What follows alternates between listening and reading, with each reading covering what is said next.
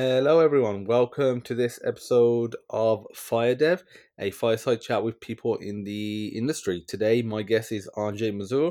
Andrzej, how are Hello. you doing? Hi. I'm good, thanks.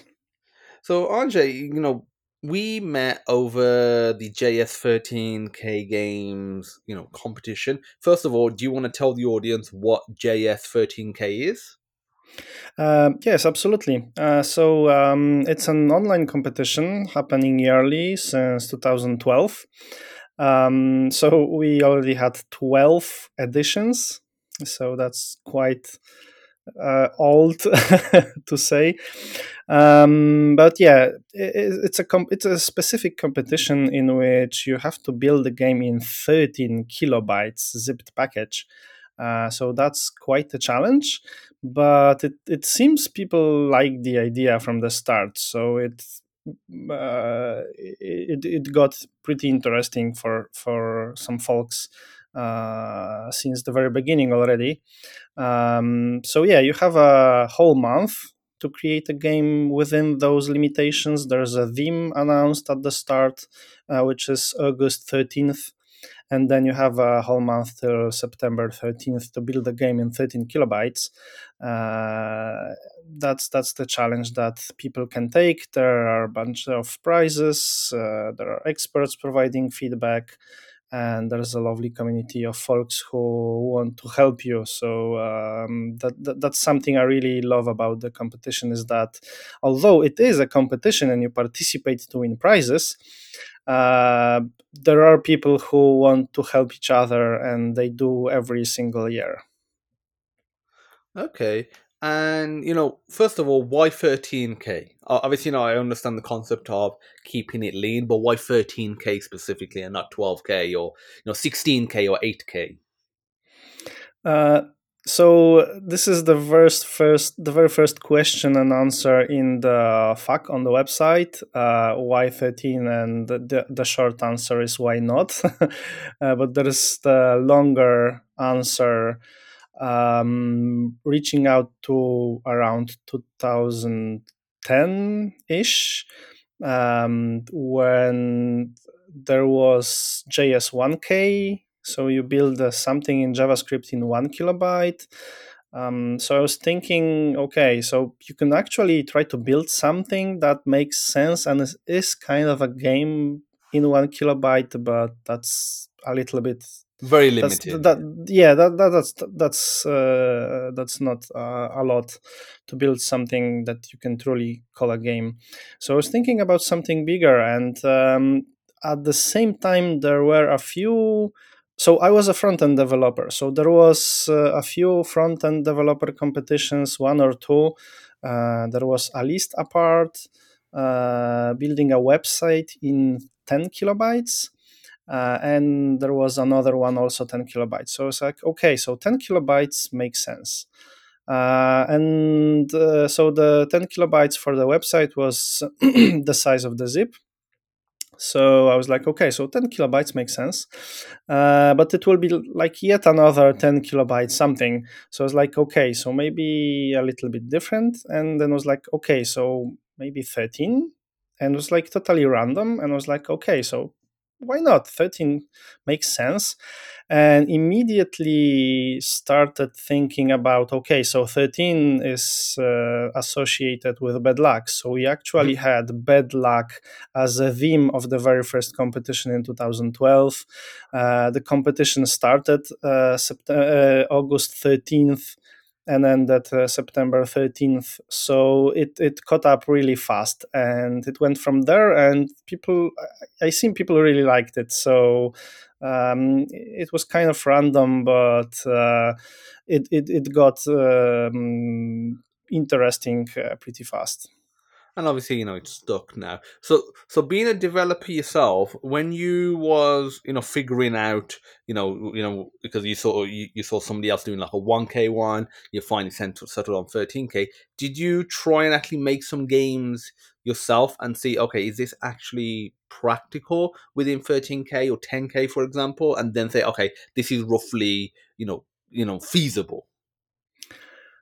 That's quite funny because I never actually participated in my own competition. So it wasn't.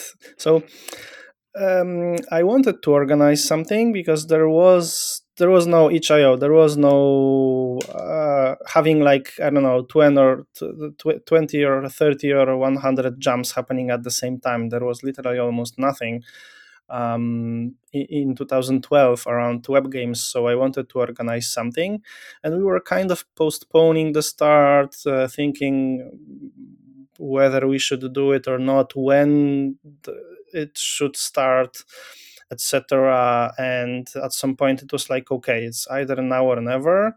And we literally built designed. My wife is a graphic designer. She designed the first look of the website, and coded it, and we launched it in literally 48 hours. So it was a proof of concept, and we wanted to see, like, in theory, 13 kilobytes made sense.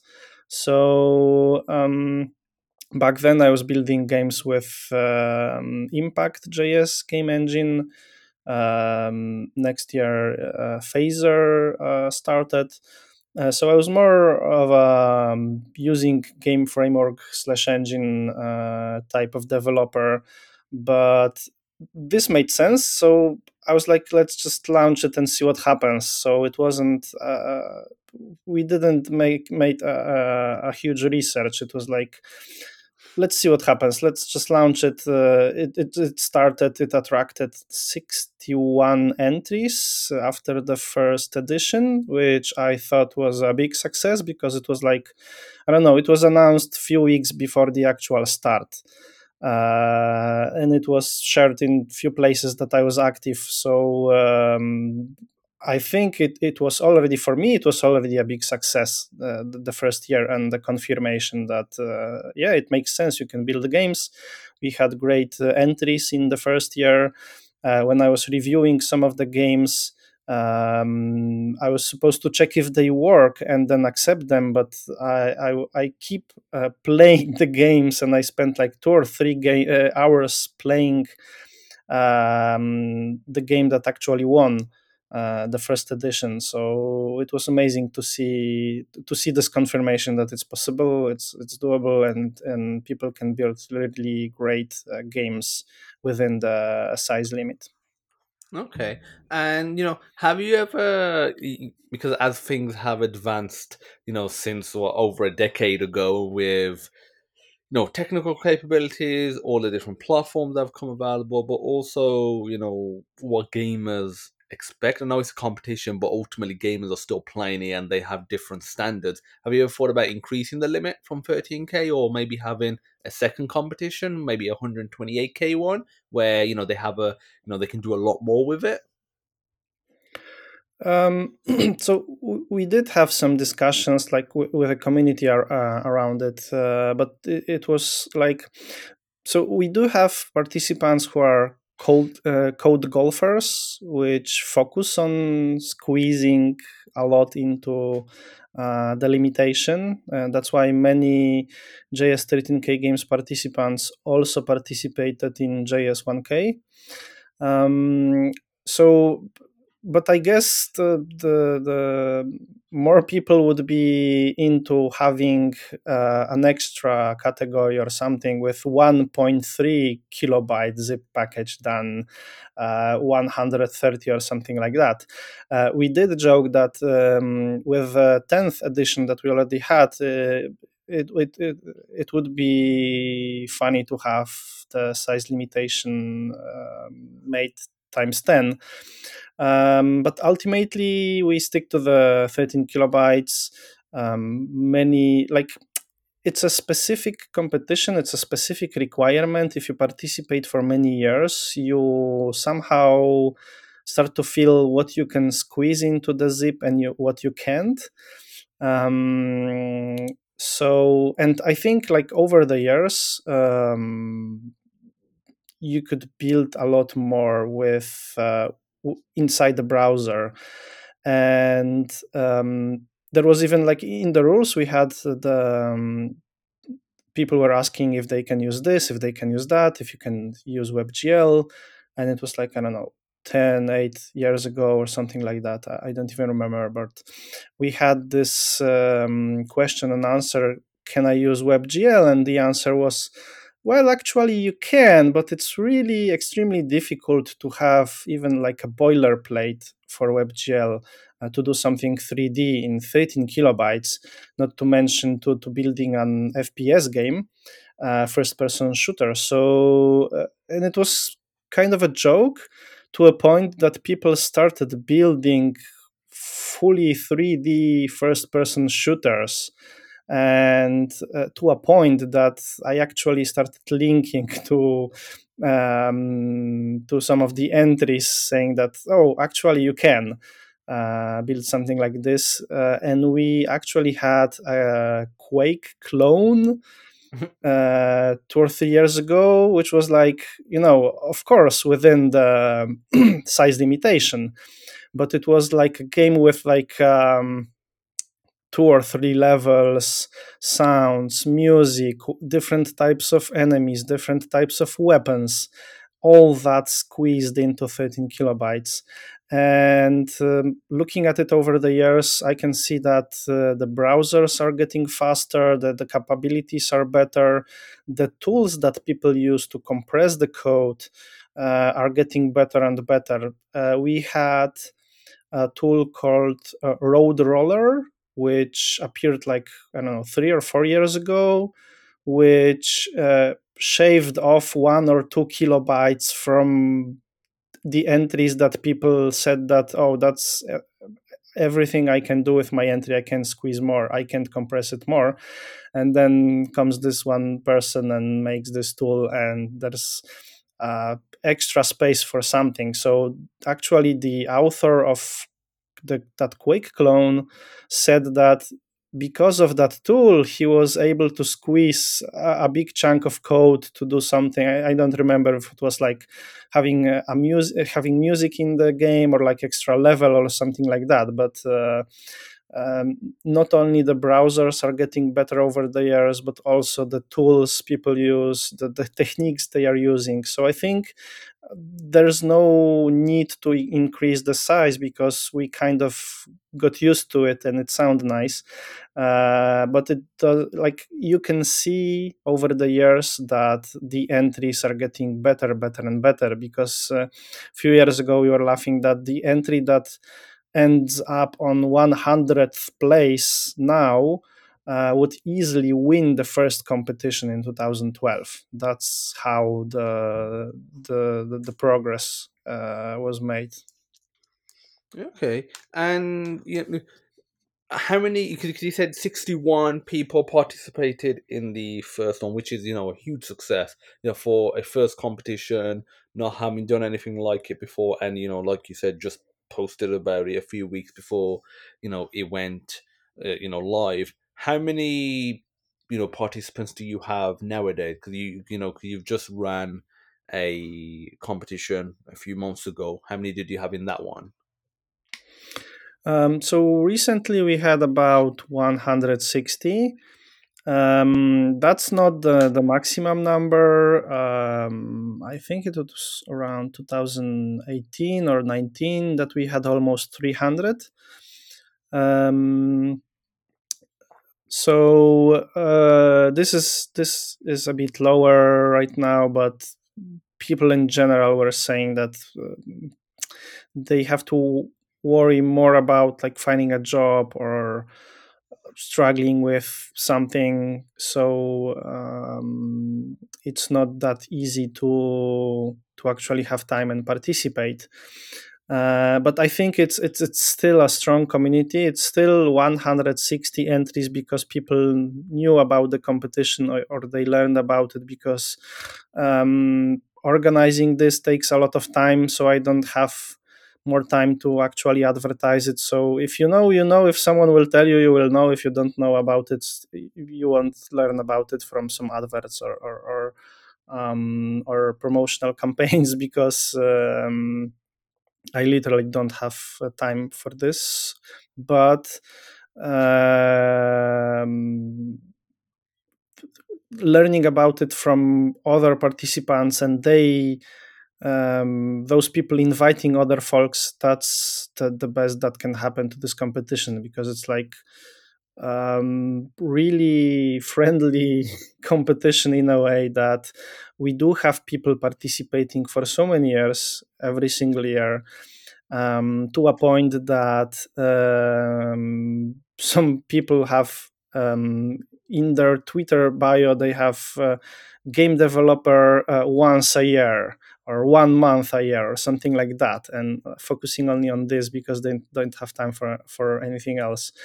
Or people literally taking vacations from work to focus on participating in the competition, taking 2 weeks vacation, 4 weeks vacation to go somewhere, then return and then participate in the competition. So that's really impressive. I'm really impressed by that dedication, because people really enjoy, really like participating, not even for winning the prizes, but like participating, be able to not worry about writing good code, but the code that works, which sometimes could be totally different. Plus, we also have t-shirts. Every single year, we are sending differently designed t-shirts to 100 top entries. So people are like, yeah, if I end up in top 100 and get a t-shirt, that's perfectly fine. And plus, they build something, then they can continue building on whatever they submitted as an entry, make post-competition version, release the full game if it got enough attention. We had many games being released afterwards and sold on Steam or on mobile markets that originated from an entry in the competition. Okay, so what's been the most successful games that have, like you said, gone on beyond the competition, been developed into something full fledged and released on something like Steam? What would be, like, let's say, the notable three, and what platforms are they available on? Um, so we have a bunch. I remember the first one were Evil Glitch and Glitch Buster, which were on the same year when the the Vim glitch was introduced. I think it was 2015 ish, maybe a year earlier, maybe that year. So they both, it was those were the games that ended up on the first and second place overall, and they both got released on Steam, so you could actually buy them there. So it was really awesome to see. But like even recently, there was a game that originated in 2018, but the developer actually built it and released this year. Um, Forgot the name, but can share that later on. And I think that Quake clone, it was Quake, but Q1K3, so it's like 13 inside the Quake name.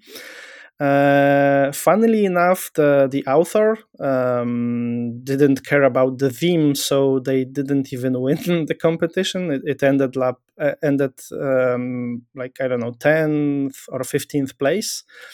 But it was released, I think, 2 years ago or so.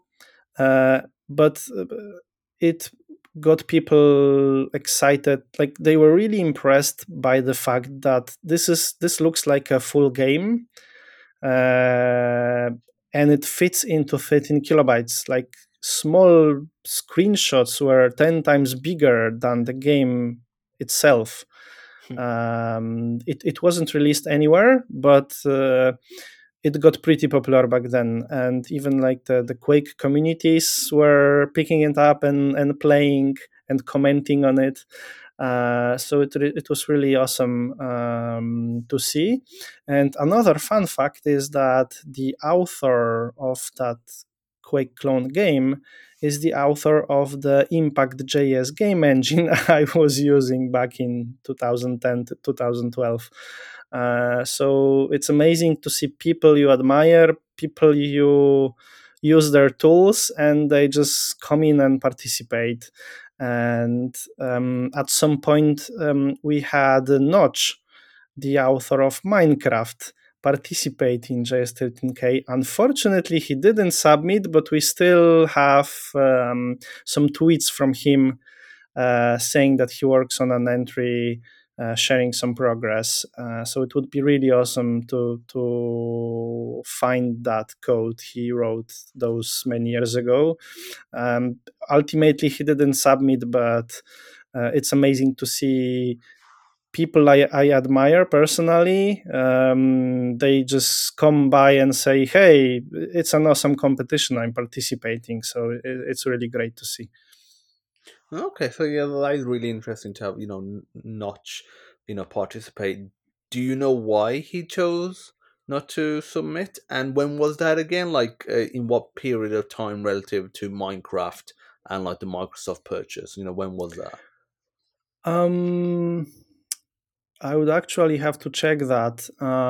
It was definitely a few years ago, closer to 2015 than 2020.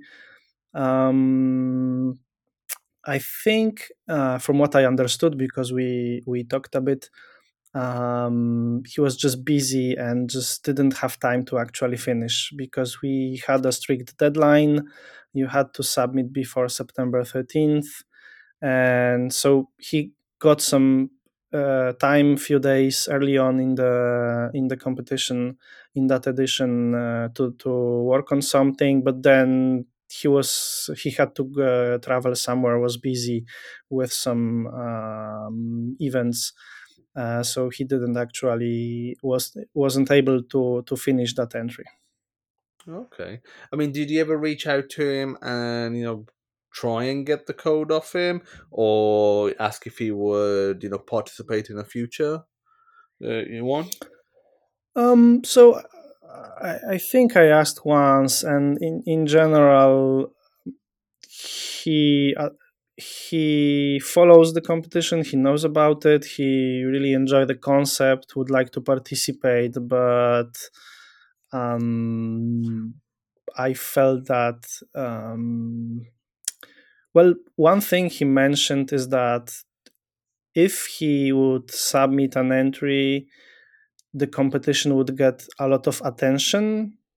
That could be good, that could be bad. He have a huge following. Sometimes there are people who are not very positive in responding to your activities. So I felt that he don't want to burden the competition with with attention from people that follow him, which I accepted. I mean, it's his choice. It would be nice to have him submit something, but I do understand it's not all unicorns and rainbows over the internet. So yeah. Okay, so you've briefly touched on prizes. So what are the prizes for people that enter the competition? So we do have a whole bunch of different licenses, accounts. So in general, the prizes are about web game development. Um, in the first years, I was trying to get some books, but then shipping a book myself was more expensive than actually just giving people money so they could buy them themselves, or like offering tickets to events which would happen on the other side of the globe, was difficult. So at some point we decided that okay, we will focus on the digital prizes. So it's like you can win a 1 year Play Canvas account. You can win a Phaser editor license for lifetime. You can win a lot of things. You can win ebooks, accounts, some licenses for graphic editors. You can actually win games, licenses for games that were built as web games and released on various marketplaces. So those are not like, we also had Glitchbuster and Evil Glitch as prizes, of course. And we had that recent game that was released that was based on 2018 entry, but we also had a lot of games. Like, I think 100% of all the games that we offered as prizes were built using web technologies and then packaged and released on Steam, on mobile marketplaces. So it's a way to promote those developers as well. So those usually those are all digital prizes, and we also have what I already mentioned, the t-shirts and various gadgets. So every single year we have a different design on a t-shirt, which we are sending to top 100 entries, along with those gadgets, which are like random things, keychains, bottle openers, pens, stickers, patches, whatnot. Plus the usual batch of stickers of our own. So it's interesting to see that people participate for those prizes, for those digital prizes. But they also are interested in ending in top 100 to actually get that physical package sent to them directly, and they can get the t-shirt and wear it. And we collect pictures of people taking selfies with those t-shirts all around the world every year. And it's awesome to see that what we do is promoted by participants. They wear it proudly, and it's really awesome to see it, let's say, in the wild. Okay. And you're providing a lot of these digital prizes, and is that something that you pay for yourself, or do you have like partnerships and those different software developers, they give like a license for free for the winners? So in general, I'm usually reaching out to the authors of those tools, or owners of those things that we want as prizes. And like, almost every single case is like, yeah, I can give some for free. So it's like, the collecting prizes is relatively easy, especially if it's like after a few years. It's literally me sending an email, hey, it's me again, it's the next edition. They're like, oh, time flies, here's another 10 codes for something. And so it's great to collect like 20 something different types of prizes, so we can really nicely distribute those to the overall winners, to the mobile category, the challenges we usually have, etc., etc. So, like, the winner of the competition will get like 10 or 15 different things, different licenses or different accounts they can use.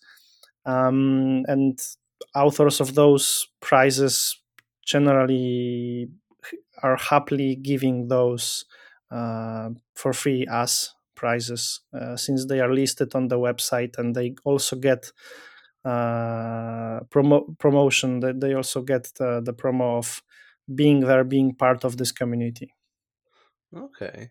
And as a developer yourself, do you still do any coding?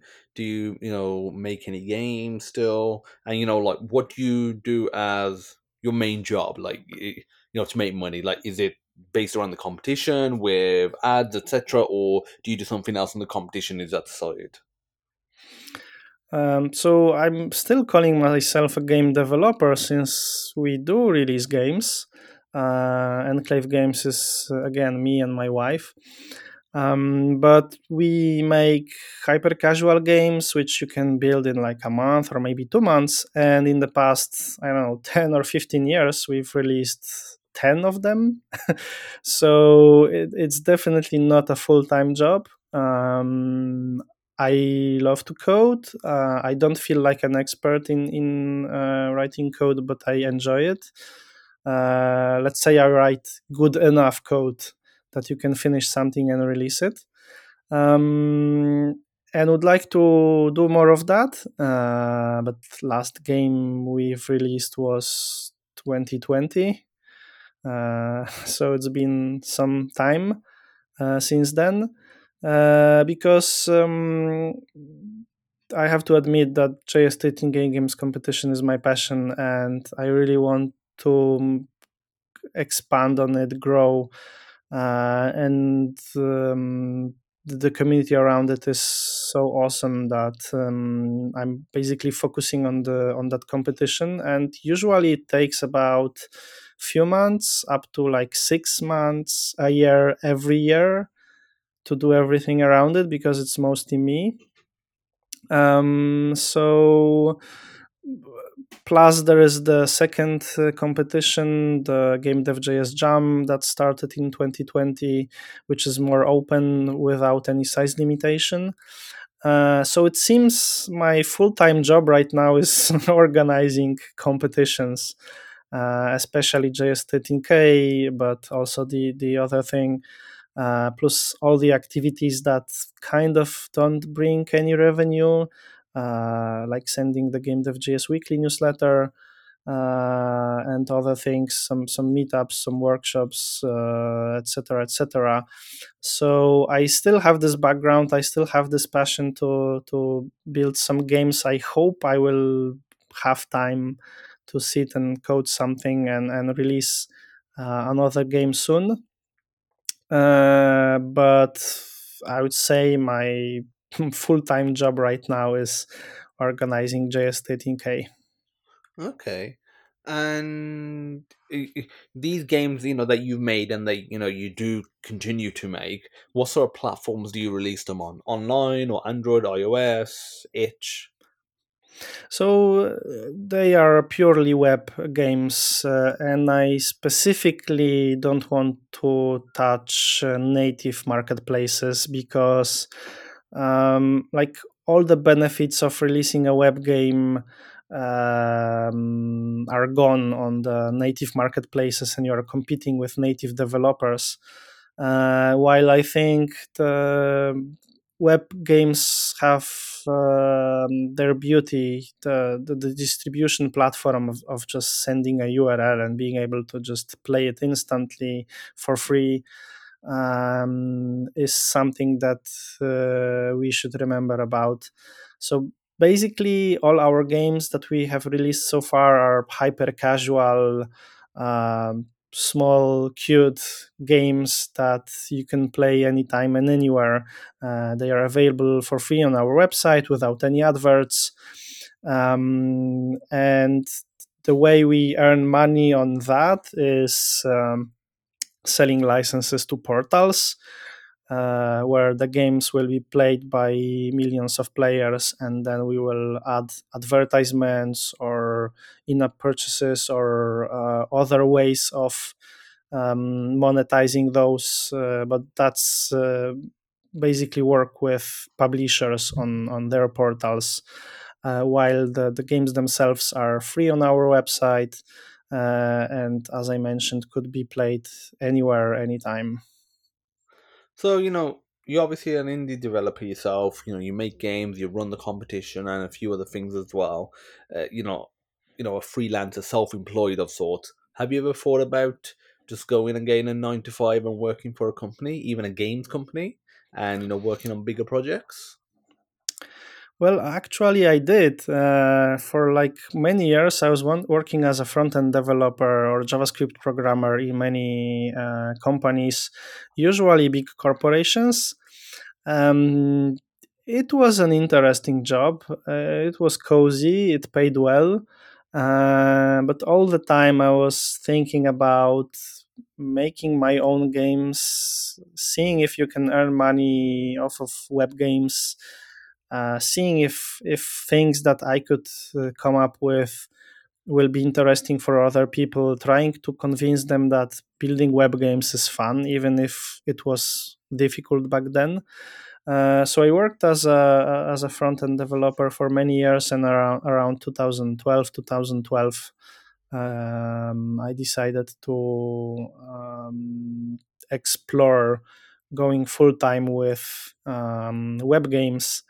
And it's the time when our local meetup started, the competition, Enclave Games, releasing games. So I had that cozy full time 9 to 5 job, and I wanted to change something. I wanted to see what are the other options, and I can say that it was difficult, but of course it's not for everyone. But it's interesting to see that you can have full freedom in what you are doing. Of course, that could be difficult at times, because if you don't do anything, you won't earn anything. But it's interesting to be able to explore that and work on your own thing or things, and see if that makes sense. You can do it like in the evenings before quitting your full-time job, and if it's not interesting enough, you can just don't do that step, or you can try if it seems good enough for you. So it's up to anyone to decide. But I did have that full-time job in a corporation thing for a few years, and decided to go on my own. It wasn't for you. Sorry. So that corporate life, wasn't for you, basically. Yeah. I mean, it was cozy, but well, I don't want it to sound big, but I wanted something more and something different. And I just wanted to explore other options. I knew that back then, 2012 ish, there wasn't much around web games, and I really liked the concept of being on cutting edge of the technology. And back then, building web games was really difficult. Audio was not working at all. There were many performance issues. It was difficult, but it was exciting, and I wanted to try that and see if I can have fun building what I want and earn enough money to pay for my bills, which at some point was good enough to cover the costs. So yeah, if someone wants a cozy job sitting in a corporation, that's perfectly fine. I know people who like that security, and I'm totally fine with it. I'm not saying, I can say again that quitting your job and going full-time indie game developer, that's risky, and many times it won't work. But if it does work, it's really like totally different experience, and you can basically do whatever you want. You can focus on whatever you want, of course in a reasonable approach, I would say. But you should at least try and see if this makes sense, and if not, that's okay. But yeah, I think it, like, for me, this works nice. I think I built many projects that folks enjoy. It wouldn't happen if I stayed at my job. Okay, yeah, I mean, of course, you like one, you get busy with your job. Two, there's almost it depends on the corporation, but there's almost a thing like you can't do too much of your own stuff. Like sometimes corporations don't like that, especially if there might be a bit of overlap as well. Even though you might not hurt their bottom line, they can be really, really fussy about that sort of stuff. When you're doing your own. I remember years ago I went for an interview for a job, and because I've been doing various stuff from games, websites, that sort of stuff, and he was online. And I remember the interviewer saying, "At our job, we at our company we make our employees sign a contract stating they won't do their own stuff because we want them to be have their mind fresh to do the code at our company, and you can't do your own projects." And I was like, they wasn't even talking about conflict of interest. They were saying you can't do your own projects, and I was like, that's just crazy. If anything, it would help because it would refine your skills, as a developer. Yeah, yeah, absolutely. I mean, that's definitely weird. I remember, like, nobody will tell me what I can. Or I mean, of course, within 9 to 5, when I sit at the work computer, there are ways tr- in which you can the company can try to control you, but even in corporations it should be more about trust and more about, like, actually reaching goals, meeting and saying, okay, so by the next week you have to implement this feature, and if it takes me 8 hours a day to finish that, okay, but if it takes 1 hour a day and the other 7 I'm improving because I'm watching online tutorials or building my own thing, and while doing that I'm learning more and I'm doing next features even faster, that should be of no concern. And, like, whatever I finished, the we agreed on delivering the feature is delivered. So if I do something in 1 hour a day instead of 8, it's because I learned to optimize this in the past 10 years, and you are paying me for the result, not for the hours. And, like, you know the IT work is totally different from physical work. You can go to a physical work, clock in, spend 8 hours, clock out. While crunching on difficult problems takes time and experience to do it well. So even in big corporations, of course, there should be some overseeing over developers or employees in general, but limiting, like, I think it you can grow as a developer and be better employee if you have time for your own projects, and this shouldn't affect what you are doing. And as I said, if you agree on a specific thing to be delivered on time, you shouldn't worry about someone looking over your shoulder and checking if you're doing exactly that, or if you're learning about it, or if you're just relaxing and thinking about the ideas that you would have to implement that. Oh, yeah, of course. Like you gotta have that balance, as a manager or a company overseeing employees. Obviously, you can have some, constraints. You want them, to do the work, but then you need to be able to give that freedom, and then you need to be confident that you've hired the right people for the job, culturally and technically speaking, and also that you have the systems in place that they'll do the work, but that you can just leave them to it and then just check in periodically, whether that's like a stand up, like every day or every couple of days, or whether that's an end of week meeting, end of sprint planning, whatever it is. It requires that level of trust. Otherwise, it's almost like why hide them? Why just not? Make it yourself if you're constantly just going to be standing over them, because some managers are like that, like they're constantly messaging. Obviously now it's a lot of it's remote, but they're constantly messaging you, and it's like I can't even do the work.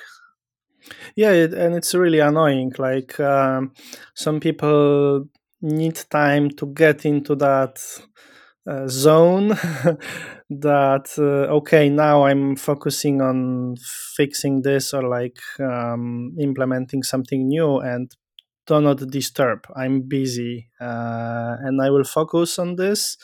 I will finish what I need to do, but I need this next few hours. And instead I'm being bothered by, hey, let's have this quick call to catch up, let's meet with other teams, let's do this, let's do that. Sometimes it could be really annoying. So that level of trust is, I think it's needed for people to focus on their job instead of like doing everything else around it. Oh yeah, having that, focus on that trust, 100% key. So you're clearly into the gaming industry, video games. What are some of your favorite video games to play? And do you play many games still, or do you mainly just make them? Um, my all-time favorite is Fallout 2. You can tell Classic by game. by the Enclave Games studio. So this is the one that I have the most sentiment for. Um, I do enjoy playing RPGs. I'm a big fan of Witcher, specifically Witcher 3. I'm recently I'm playing Baldur's Gate 3, and I'm really really really enjoying it to a point that I'm realizing that sometimes I mean, working on your own you can do whatever you want, so I could just play Baldur's Gate the whole day, the time that I was supposed to work. So sometimes it's difficult to, if you have to do it yourself and nobody is watching, you can get comfortable enough to actually play the games instead of working. So this yields for self constraint, but it's kind of important. I mean, I do try to play hyper casual games to know what's the current state of the market, let's say. But I don't care about it that much. It's not like, I mean, I do know studios which will keep a close track to what's happening, and when there's a new trend, they are trying to develop and release games as fast as possible. um, there was a Vampire Survivors game released, which was originally made in Phaser and it was a web game, but then was released on Steam and had a huge success, being a game on itself, no matter the technology it was built on. And there were so many clones released after that. So it, like, Vampire Survivors became a genre of games, to a point that everyone wanted to release their own Vampire Survivors clone. Um, but we, as Enclave Games in general, just want to have some fun building games. There's not much pressure on it. It would be nice to release something that other people will like on top of us liking that games. But it's more about just, building fun games and having fun at the same time. So yeah. I haven't played Baldur's Gate yet, but every person that I've heard talk about it, they have nothing but good things to say about it. It seems like it came out of nowhere this year. Like there were a lot of great contenders for Game of the Year, and then Alan Wake came. A lot of people are loving Alan Wake too. Then Baldur's Gate 3 came, and a lot of people are loving that as well. So I think the gaming industry this year has had a lot of exciting titles to get your hands on, all different titles as well. Yeah. I mean, if you followed the story of Larian Studios, like Baldur's Gate 3 was in early access for a year or for 2 years or even more.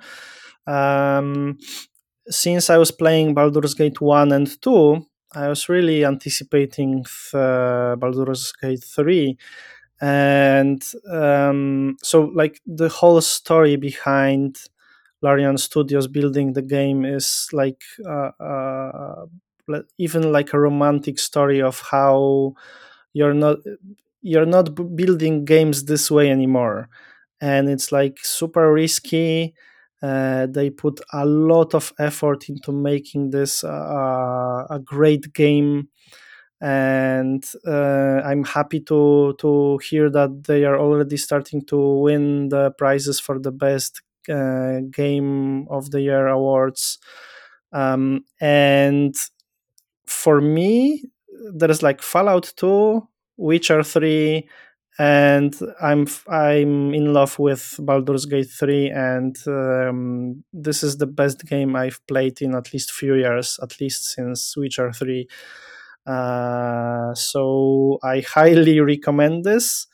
Of course, it might not be a type of game that you usually play, but it's still like I fell in love with it. It's so great that I really have to limit my time playing it, because it would be literally just playing day and night straight instead of working or sleeping or interacting with people.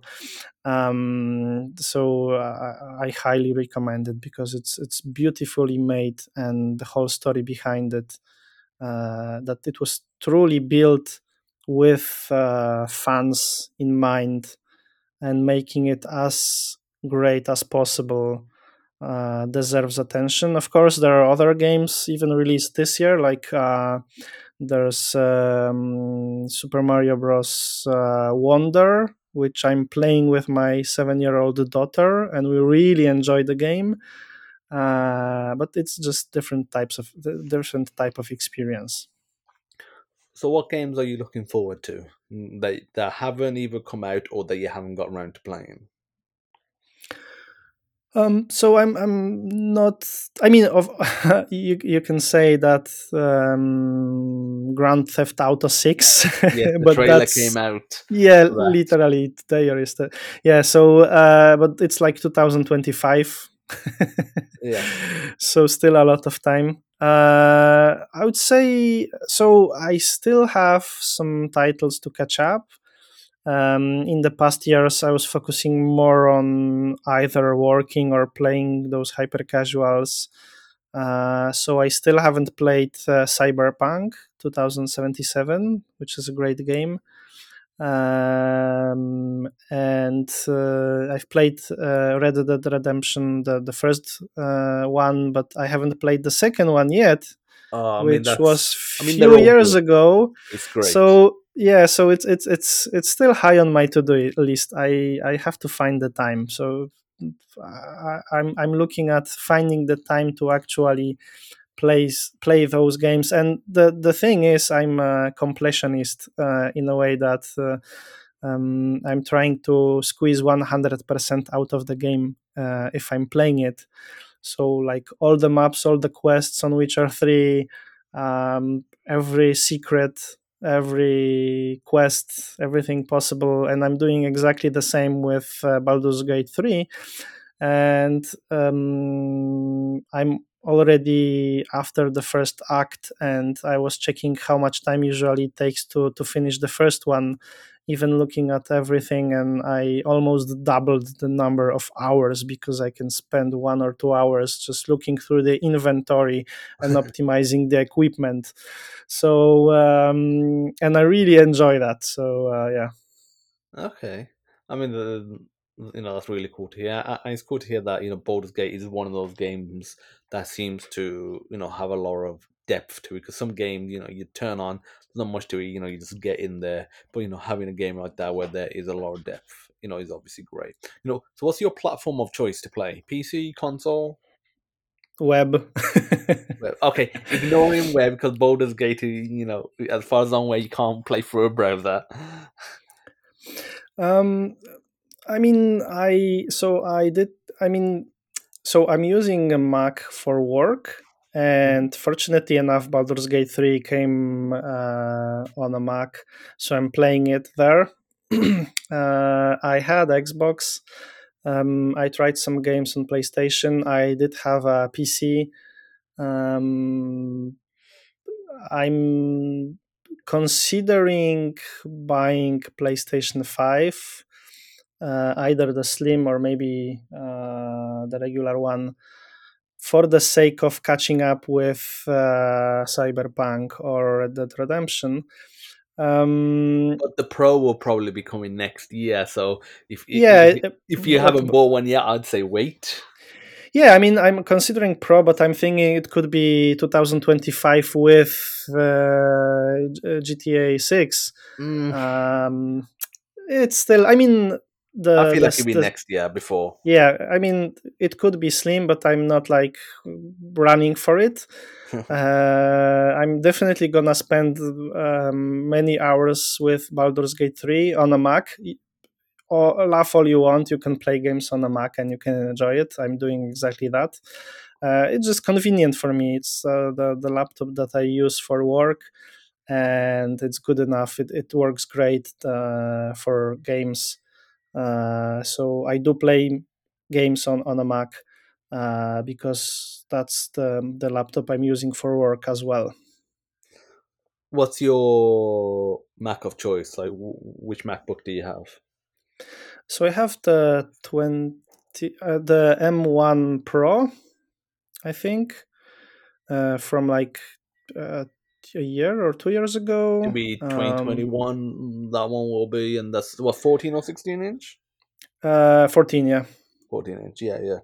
That came out I in do have 2021. the external monitor. I don't use it that much, but yeah, I mean, I don't need high-end devices. I switch my laptops every 7 to 8 years or so. I still have iPhone 7 Plus, so I don't need that much power. But yeah, I mean, so finishing the topic about the console of choice, um, I have to say that I'm also using Nintendo Switch, mostly with my daughter. I literally played Witcher 3 on Switch when it released there, because of the being able to play it either on a big TV or taking the console with me and playing anywhere. But with my daughter, we play a lot of games on the Switch, usually on the TV, and really enjoy that. So, yeah. Okay, The I mean that's Switch cool. is something I can totally recommend if you have an offspring. Then Switch, especially Mario games, are really really lovely. Oh yeah. I mean, I think that Switch is a great system, even if you don't have kids, and even if you're don't have a partner as well. I think it's a great system to enjoy a lot of games, especially handheld. Obviously, you got systems like the Steam Deck, that have come out now, and that's a great alternative, and we can talk about that in a second. But yeah, the Switch, yeah, I do love it. And my daughter, she's almost 2 years old, so she's not really playing games yet. But I'm looking forward to that age where in a year or two, hopefully, where she can play games, pick up a controller properly, and we can play Mario, together, Mario Kart or Super Mario Wonder or whatever the latest Mario is at the time, and just have some fun. And the fact that you can take it with you, so you can be on the train, you can go on holiday, you can have that with you. You could take the dock with you, and maybe dock it up to a TV, but you don't have to. You can put it on the bed or on a table and just have some controllers. So I am really looking forward to being able to play that. I mean, obviously the other thing is the Switch Pro, or the Switch 2. The community is still waiting for, and the Pro. I mean, considering how long it's been since it came out, 2017, so it's been 6.5 years roughly. I think next year we might see the next Switch. So, Yeah, so yeah. I mean, it's I'm due. really looking forward to it, and yeah, this is really valuable time playing together with like two characters, me and my daughter, especially Mario games, and like spending that valuable time. Of course, we have a lot of board games and other things, but so this is only part of like all the activities we can have. But we do really enjoy playing games together. So it's really great to be able to play with her and see how much she enjoys that. Oh yeah, like because again, my daughter's not playing games yet, but I've handed her my Switch or a controller or Portal, and she presses a button on like the character like jumps up and down, or I was playing Jedi Survivor, and she was pressing the attack button, she was just seeing the lightsaber spin, and it was also obviously all flashy lights to her, and just to see happiness just doing that, I'm thinking I can't wait till she's actually playing it. And because growing up, I used to love playing games, and now I don't get much time, to play them, unfortunately. But I feel like when my kids are a lot older, it'll be an excuse to one, bond with them, spend time with them, but two, I can play more games again. Plus, being able to play it from the perspective of a dad now and playing with them and seeing them develop and grow with it instead of me being the kid. I think that'll be very interesting. Yeah. Yeah, I'm sure you've had that as well. Like, how old are your kids? So my daughter is 7, and fun fact is she's already part of the company. We already put her in the credits of some of our games as a tester, because we actually had we also made some games that are suitable for kids, like specifically targeting kids in a way that we had a memory game, like you're looking for the same pairs. And so she was actually playing and testing that when she was, I don't know, 3 or 4 years old already, because she saw that we are building games and wanted to try them. And it was so interesting to see her playing the game in a way that we wouldn't expect. So she was like the perfect tester. After the first few minutes, we already had a bunch of feedback. Okay, so this is too small. This needs clarification. That needs something. So she literally helped with some of our games as a tester already. I mean, that's pretty cool to have a involved, and sometimes with a kid they'll say things or pick up things that you might not, and that can be great when you're trying to make a game as accessible and as enjoyable as possible. Because obviously, if you've been around for 2 or 3 decades playing games, making games, there'll be certain things that you just think, okay, that's obviously I've got to do that. That's obvious, I've got to press that button. It might not be so obvious to her, but she'll ask the question. Yeah, if you're working on a game and you really focus on it, you will forget about some, like, you will focus on it too much, you will know it by heart. And that's usually the issue with the js13k games competition, in which people make games that are too hard because they don't have time to have many people try them. So they build the games for themselves, for them who know how to play them. And then when I see random people not reading instructions and trying to play the games, it's a pain to see sometimes how those games are too difficult for regular participants. Oh yeah, for sure. I know over the years making games myself, when you're making it, and because by the time you get to the level where the game is, almost finished, or it's got a level of finish that it kind of resembles the final game. You've played it so much and that you understand it so much that most things you probably won't find difficult. I remember a game that I was making. I was actually making it with two other guys, and they themselves said, because I had been the main coder on it, and I had been the main, tester on it, they themselves said, one of the levels wasn't, completable, and like they couldn't do it. To me, I could complete the whole game without dying. So I was thinking the level's obviously completable. I can complete the whole game, without dying.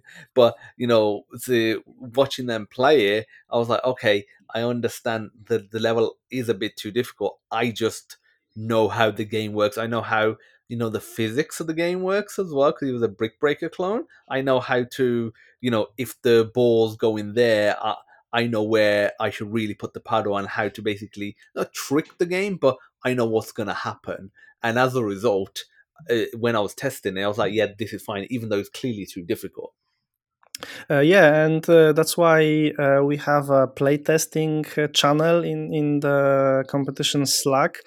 And although people would ask for like general feedback, usually it's for last minute fixes of lowering the difficulty, because almost always the very first feedback is the game is too hard, or I have no idea what to do, or this is too complicated, or there's too much text, or the controls are too difficult, or all the other things about when the developer knows what he's doing, and he's too comfortable with his own game, and he needs that extra pair of eyes to tell them that those things are not obvious. You have to make this clear. You have to show this to the player. You have to explain some things. You have to make the pace a little bit slower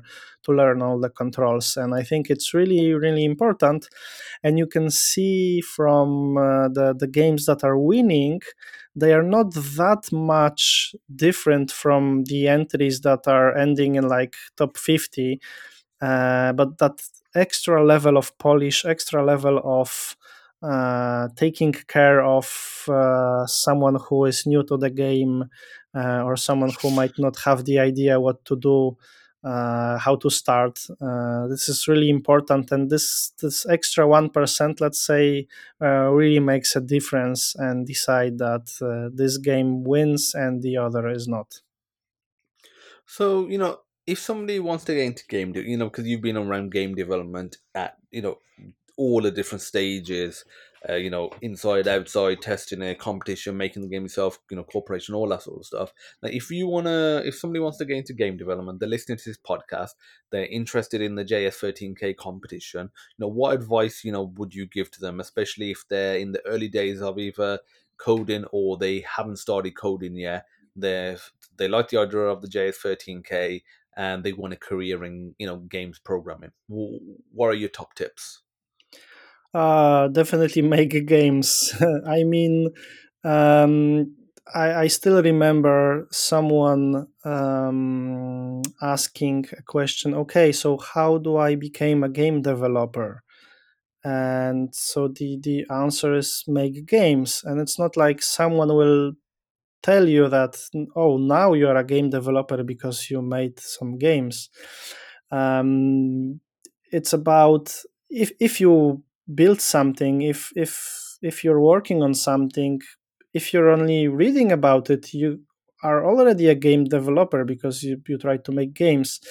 I would say try the tutorials, try the materials, look into the source code, experiment, and like improve. I think it's the most important thing is to just build games and try to release them, because you're learning the whole process of prototyping, building the actual game, releasing it, trying to market it, try to earn some money if that's what you're into.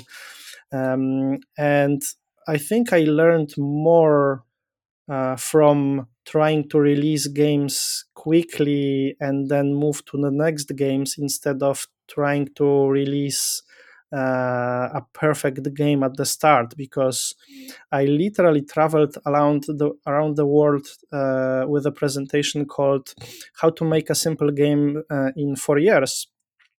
in which I rewrote the game 7 times because I wanted it to be perfect. And it was obviously too big for me. And at some point, I just threw it away. I built the simplest game possible in which you fly in a spaceship, avoid asteroids. It's a side view. I even removed the ability to shoot. I removed everything possible. I only had power ups because they were basically from the programmer point of view, they were asteroids with extra superpowers. So it was easy to code, and it was so simple that I was ashamed that you can actually release something like that. But it was very early days, and people liked the game. Uh, it was a released game. It was a full product, and I literally started going to conferences telling people how to build web games, having this one game as an example.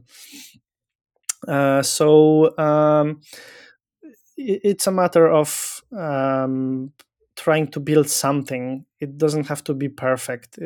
It's just a matter of learning how to build games. You can look for something simple, some classics. You can build a Breakout clone. You can build a Flappy Bird clone. You can build any clones you like. There will be plenty of materials on the web about how to do it. And then with every game, with every release, with every product, you will get better and better. And I think that's the only reasonable way to go.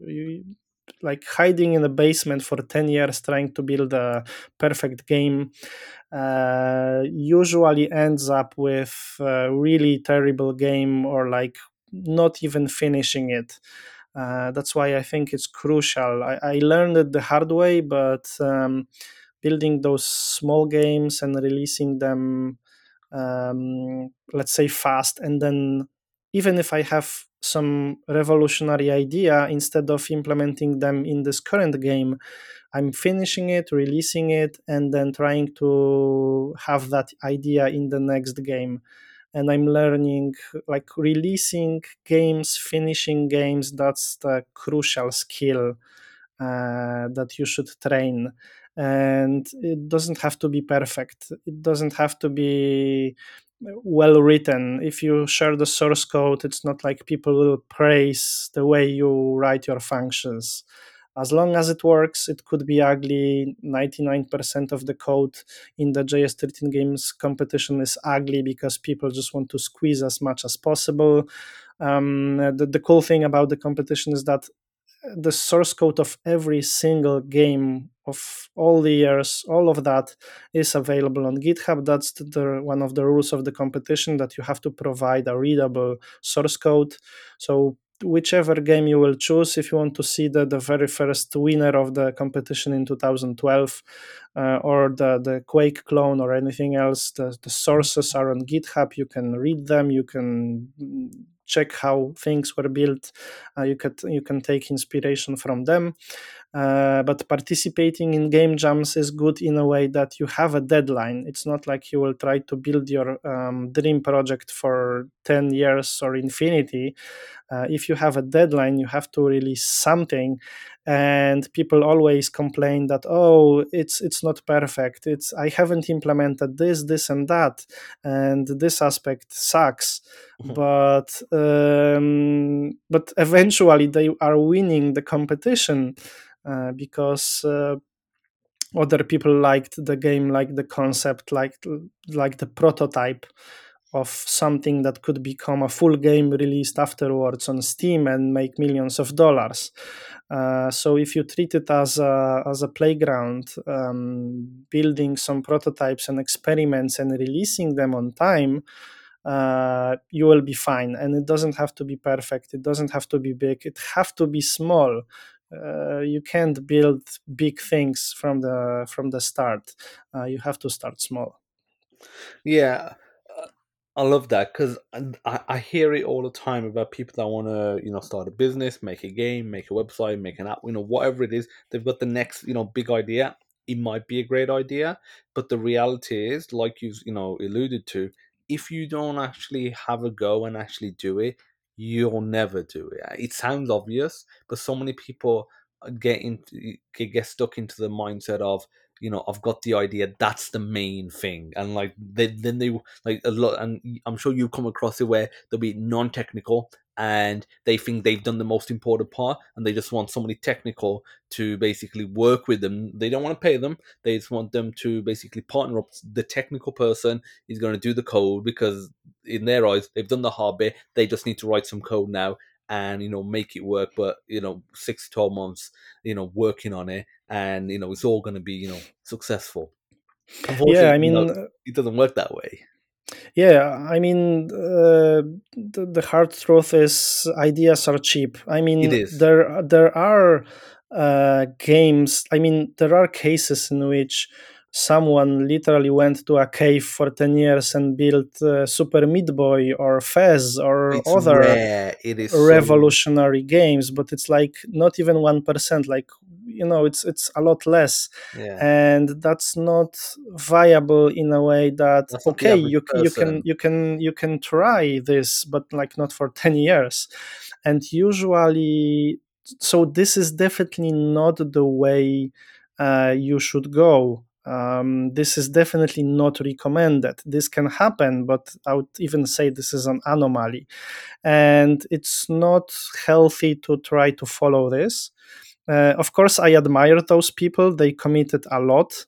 They committed more than they should sometimes. But ideas are cheap, and if someone is coming with a brilliant idea to a developer, the developer, if he's rude enough, he will say, hey, I have like 100 ideas in my sketchbook that I don't have time to implement. And or I had those similar ideas many times many years ago. So okay, it's nice to have a good idea, but the main thing is how you implement it, and it's almost always the compromise between the perfect idea and the way how it is implemented. And it's quite popular for graphic designers. When they start, they want to draw something beautiful, and they start drawing and it's like ugly, and there is this bias between what they want to create and what they can create. That's why it's super important to train those skills and repeat, train, draw, and do everything to improve the skill, because after 3, 5, 10 games, years, your skill will be a lot higher, but it will still not be perfect in a way that you won't bring that perfect idea to life. There are always compromises, there are always delays, there are always things that won't work, and it's important to let go. That's the lesson for 48 last hours in the competition before the deadline. Things don't work. You have bugs. You have to do something for this to be decent enough to be playable. And that's the important lesson, to let go at some point and call it, okay, so this is the prototype, this is the version 0.1, this is playable, maybe people will enjoy it. I have a full list of things I might add later on if I have the time, if I have energy. If people like the concept, you can always work on the next iteration or the next version or the full version.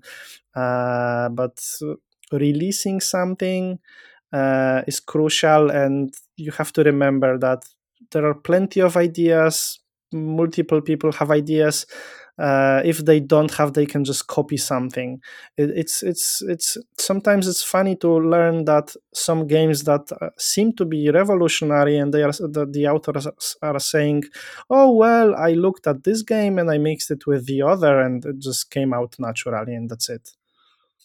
Yeah, it doesn't happen that way. And even those examples, like Super Meat Boy fairs that you use, and that they spent years making a game, and it worked out. One, it's so rare, and there's so many other things that could work out for you. The second thing is each one of those guys, as far as I'm aware, it was not their first game. Like they were already developers. They was already game developers, and same with Notch as well. They already knew how to code, and they obviously improved throughout that process. But there's so many people that, again, I'm sure you come across that have no experience at all, and it's like those examples. They're not even relatable because they have experience. They were good, and they just happened to, when they were good, focus on a project that may have morphed a bit, and then it happened to have been successful. Partly skill, partly luck, partly timing, all of that side of it. But the reality is it's probably not going to happen, statistically speaking. And again, the other thing you've got to remember is a lot of people, I feel like they don't want to have this open conversation. Like, why do you want to pursue the idea that you have in your head? If it is 100% purely money, nothing wrong with that. But understand that you could pursue the idea for 5 years or a year or however long, and you'll probably fizzle to nothing. If you're happy with that, outcome, and you really just actually want to make the product and hopefully make a shit ton of money as well, that's fine. But if you 100% only want to make money, and you don't actually care about spending 12 months on the product because you think, oh, there'll be a fun thing for me to make, I really want to maybe play it, or that's an app that I could actually benefit from, I have friends that could benefit from it, then you're going to be very disappointed at the end. Because the amount of people I've come across, they'll come to me, I've got this idea, and I will, like you said, I'll literally turn it down and say, I've got a bunch of other ideas, I don't have time to do mine. I'm just, busy. I just put my hands on. It's like, I'm just too busy right now. I'm like, if you're willing to pay, we can maybe talk. Otherwise, here's some, options of cheaper people that you can hire, but you're probably gonna have to spend some money. I'll speak to them 12 to 18 months later, and I'll ask them, how is that project going? And they're like, oh yeah, no, I haven't really, I haven't done anything beyond that first meeting, because they had that one rejection because somebody didn't do it, you know, for free. If the idea is so amazing, and so groundbreaking and revolutionary, why would one rejection or two rejections make you not do it? And like you said, ideas are cheap. The graveyard of entrepreneurship is filled with ideas that never happened. Like right now, I can give you an idea that is one of the best ideas in human history: the cure to cancer. If I said to you, my idea is for there to be a pill, you take it once a year, you never get cancer. If you have cancer, you get cured, and there's no side effects. Would you say on the surface that is a good or bad idea? That's perfect idea. Exactly, but it, who's gonna make that? And do I have the technical skill and knowledge to make it? No. Does anyone on the planet? Probably not. But as an idea, it's one of the best ideas. Yeah, and I can tell that so many developers have like literal graveyards of ideas that they started but never finish, and then jump into something new. And if you build games, if you released 5 to 10 games, for example, and you have 100 ideas behind that you left, that's not a big list, because it's like, so few projects are actually being finished and released, and you have this burden of like, those were cool ideas, of course not all of them, but still. And the thing you said earlier about Super Meat Boy and Fast developers having experience building games earlier, that's also crucial, because I think it's people heard about Super Meat Boy or Fez or anything else, and are like, oh, that is an overnight success. They immediately are famous now, and there's no insight into how many years they spend building other things. And I immediately recall an example with Rovio, the authors of Angry Birds. and it's like, oh, they figured out a game, got lucky, and then it's a multi-million dollar business. But they literally built 40 games before they made Angry Birds. So it was years of building different games, failing with all of them, almost going bankrupt, living in a basement, borrowing money to keep going. And then they made the 41st game. It was this one. It was a success, but it's still in many discussions it's like, oh, they came out of nothing, they made a game and now it's worth millions or billions of dollars. So there is a whole backstory to every single developer, their struggles, their good things and bad things happening to them, and you always have to remember about that. And I guess either Fez or Super Meat Boy developers didn't build the games because they wanted to earn a lot of money.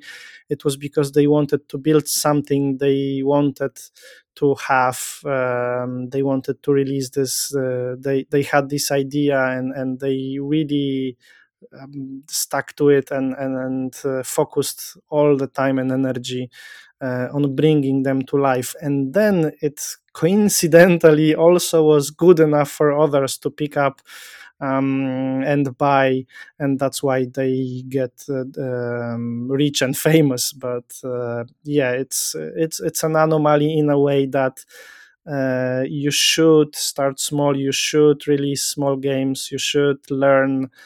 Every single game will teach you something, and then after those many games, you can try to build something a little bit bigger, and grow over time steadily.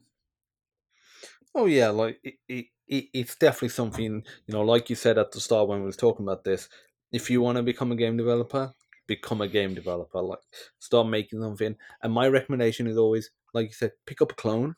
Like pick up Pong and can you get Pong, which is I guess the simplest game ever made. I guess there's some hyper casual games that are simpler now, but Pong's a classic. Can you from playing Pong online? Can you make it so it feels exactly and looks exactly the same, on your own?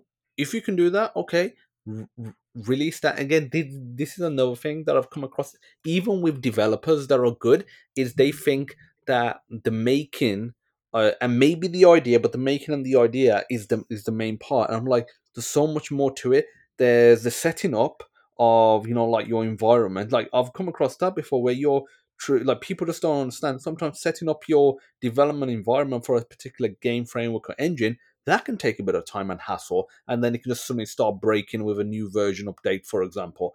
And then once you've made the game, testing it, getting it to a point that it's deployable, like actually releasing it online on the app, especially on the App Store. If you want to go via Apple and even Google, they have certain requirements. You have to have your file zipped in a certain way. It has to have certain icons, and they have to be a certain resolution, certain pixel density. They have to follow a certain naming format. This changes over time as well, and the requirements change, and the API guidelines change. There's so much more to making a game and releasing it than just making the game and getting it through the approval process. Literally, if somebody says to me, I can code and I've got an idea or I've made a game, versus somebody that says, okay, I've made a Brick Breaker clone or a Pong clone, I've added a bit of a twist on it as well, but I've done it from scratch from the start all the way to putting it on the App Store and releasing updates. I'll be like, I'm more impressed by the Pong Brick Breaker guy, because there's so much to, actually putting it out there, and the hassles of non-technical stuff, the stuff that just makes you scratch your head because sometimes you don't have control over it. Yeah, and I remember at some point I was helping with some recruitments, and I remember having a discussion that I would prefer to hire someone who made a few simple games and release them, than someone that is sitting in the basement for 3 years building an MMORPG, but it's still not finished. You can't even play it because it's just one pile of code. It's brilliantly written. There are so many lines of code. It was optimized so many times that in theory it runs perfectly well, but it's still hidden in the basement. And I really prefer someone who release things and is accustomed with finishing tasks, finishing projects, releasing them, moving to the next ones, and like completing the job.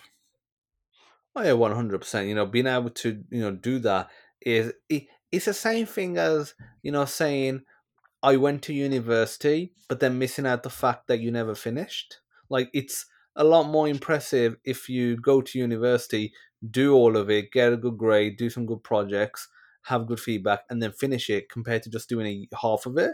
Like, nobody, stands there and says, okay, that person just did half of their university or the college degree, and that's impressive. Obviously, I know people talk about dropouts, and they're successful, like Mark Zuckerberg said. No, I'm not talking about that. I'm literally talking about just doing half a degree. No, nobody talks about that because that's nothing to praise. Whereas people will talk about, oh, I've got an idea, or I've just got the technical part, nailed, but there's so much more to it. There's so much more to like making a game. Yeah.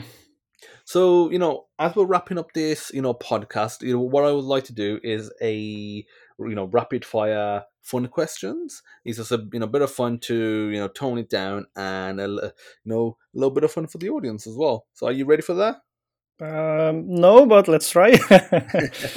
So, the first one, i- would you rather run a 10-person company or a 1,000-person company, and why? Definitely one instead of 10 because I'm not good at managing people.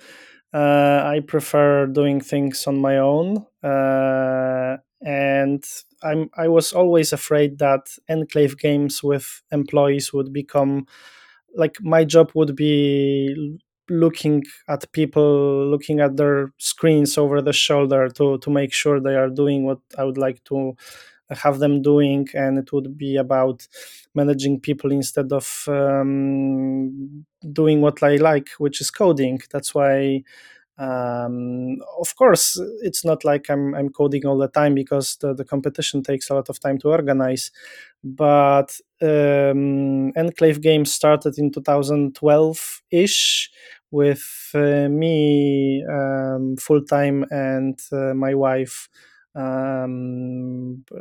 partially doing some tasks, and it stayed that way. I haven't got anyone into the company beside, of course, my daughter as a tester, but we pay her in sweets. Very But cheap. yeah, but yeah, it's not a company I want to grow. It's a thing that I do myself, and I enjoy doing that because I have full control over what's happening. I don't have to worry. The expense is low. That's why all the income is in plus. So it's not like I have to worry that I have to pay 10 different people their salaries, and if I will manage to earn that or not, if I will have to fire them even though they are good people. So running a company is definitely not my thing. I was asked about it, and I was laughing that okay, I could run a company in a way that I would hire someone who would then hire people and manage them, and I could sit there and just watch at the numbers grow. But running a company versus I'd like to be lower. I'd like to code my own game, and I'd like to organize my own competition. Okay, fair enough. So smaller, the better. So, would you rather have $500,000 a year for the rest of your life, or $5 million upfront, US dollars?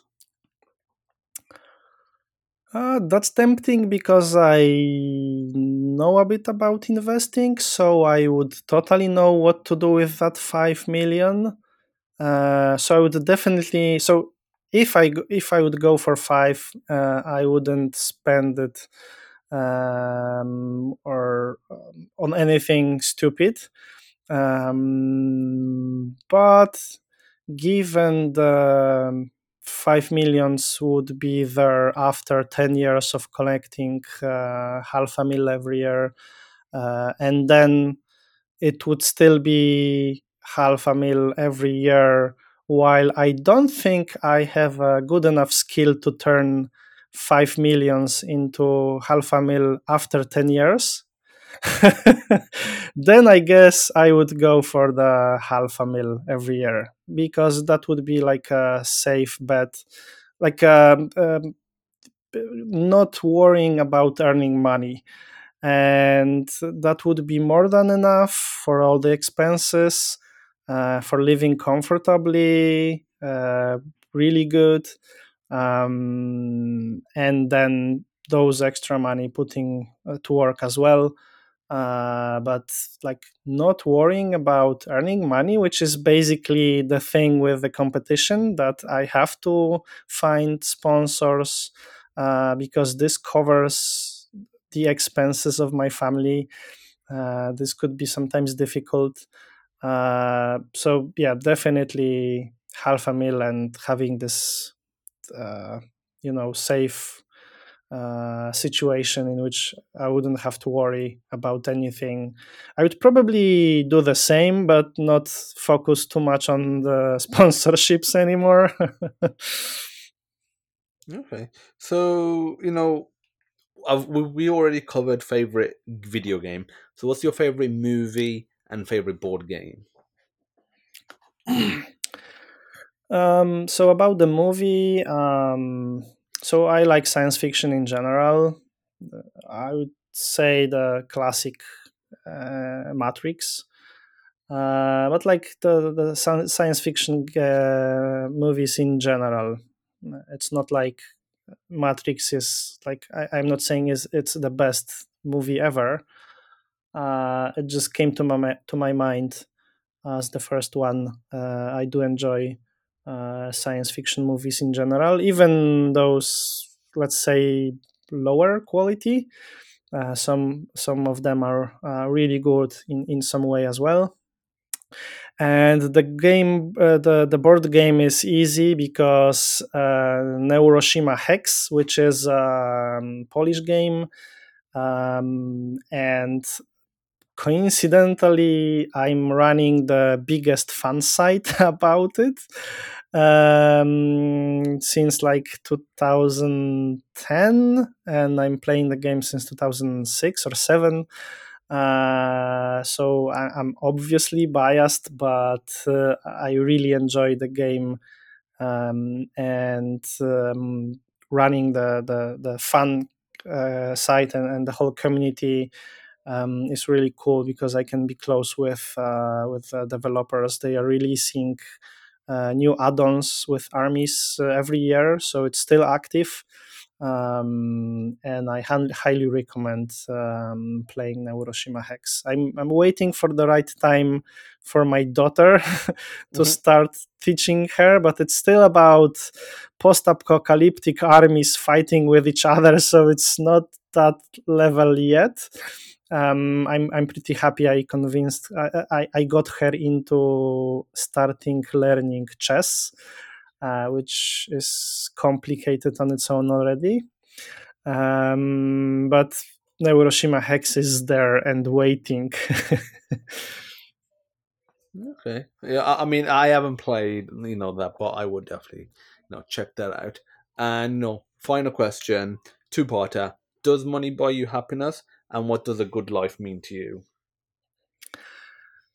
Money does help with being happy, definitely. I remember the joke that saying that money doesn't buy you happiness is like rich people telling this lie to poor people so they don't revolt. So it definitely help. Of course, it's not 100% money, and someone with like severe depression will automatically be cured because of that. But in most of the cases, it will help. So definitely it can. help buy you happiness. Definitely, there is a joke that you can't find people crying in a Ferrari. You can after the Formula One races recently, but yeah. And the second part is well, having enough money to focus on doing what you like to do the most, not worrying about much, and being able to work on your own stuff, and being able to spend your time with the family, uh, and yeah, just enjoying working and enjoying having free time as well. I mean, I totally agree. Having something fun that you work on makes money. That you can have time. Have a family, have friends, have those relationships. Then being able to enjoy life. Life. I feel like that's something as you grow up, you're more likely to appreciate that way of life compared to when you're younger.